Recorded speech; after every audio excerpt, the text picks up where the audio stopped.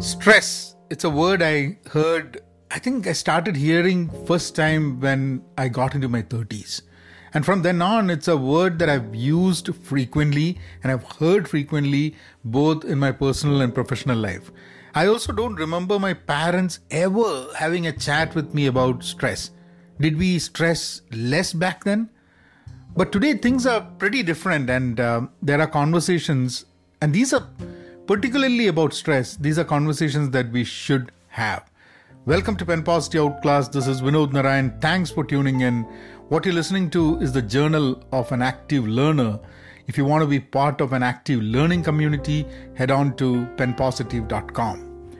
As some of you might know, I've been having this project with my son, a 365 days writing project, and we've been doing it for over 70 days now. 2 days back, this topic that he wrote was, the title was I Was Tired, or I Am Tired. And it was not about getting tired of writing, but getting adjusted to high school, I believe. And also, since he's part of a play, the rehearsals go all the way till 6:30. And then homework comes after that. Yesterday, I started thinking how I can reduce the stress he might be having. Stress is also part of a nature, I guess. In his case, even the writing project, he takes it very seriously. He takes time and sits late and finishes it. This was one thing I could do something about, because that's a project that I initiated, so I think I could relieve that stress a bit. So I decided that his project should be done weekly instead of on a daily basis. And maybe he can start a daily writing project once he gets a bit relaxed or after the play is over and he gets home early or something like that. So I decided to have a conversation, and when I went to pick him yesterday, I spoke to him. Making it weekly also made more sense to me, because writing daily, the whole idea of writing daily was that you could get a habit of writing, and I did not really know whether he would be able to write properly or not. But in the past 70 days, I think I figured out that he is able to write well. So now writing weekly would be good, because he would be able to get more time to reread and rewrite, which obviously is not going to happen on a daily basis. This will make his writing more focused, and it'll also help him in long form writing, which can add more value as he grows, I believe. So when I spoke to him, I said, so we'd make it to weekly, we don't have to do it daily. Then he said, I'm okay, I can continue. Now this is the same kid who did not want to write at all when the project started 2 months back. And he was having his summer holidays at that time. He had a lot of time with him, but he did not want to write. Now he don't have time and he's okay with writing. I guess we all have a problem when we have to drop things midway. Not wanting to drop something midway is also a good habit. I mean, you don't want to when you start with something, you want to see to it that it's completed in one way or the other. Now, that put me in a dilemma. Should I just make him write daily, let him deal with the stress, so that he doesn't feel that he left something midway? Like he took up a project and he decided not to proceed. Will this add some kind of a precedence that in one way or the other will impact his general attitude towards pursuing things?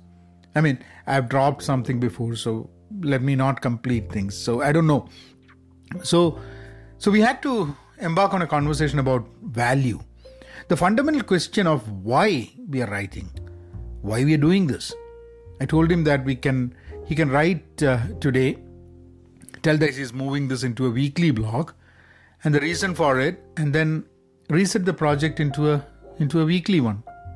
Now, he can think about a topic the whole week, and he can take time, he can write, he can rewrite, and every weekend he will have time, and maybe even he can do a retrospective. Maybe that's a great way that he can do a weekly reflection and move into this agile thinking, like agile teens. So as I was dropping him in school today, I asked, what do you mean by stress? So he had a proper answer about being overwhelmed and having too much to do and so on. When asked how how do we reduce it? He said that in his health class, they have told him that we should do things that relax us. And it can be singing, it can be music, it can be watching some TV and so on. That made me think again. Maybe writing should grow in him as a relaxing agent and not as a stressing agent. That was a big relief when that thought came to me, because we often misplace the concept of value as we drive towards completing and achieving something. Quite often we have to stop. We have to stop and think and ask, why? Why are we doing this? Across the journey, along the journey, many times we have to keep asking that question. Conversations, I believe, are the best antidotes for stress. How else can we understand each other? How else can we help each other? I told him that our aim is to live a life and not to live a calendar. The conversation, the learning, the unlearning, everything continues. You guys take care. I'll see you all tomorrow. Be content, be pen positive, stay safe, and please be kind and don't stress yourself.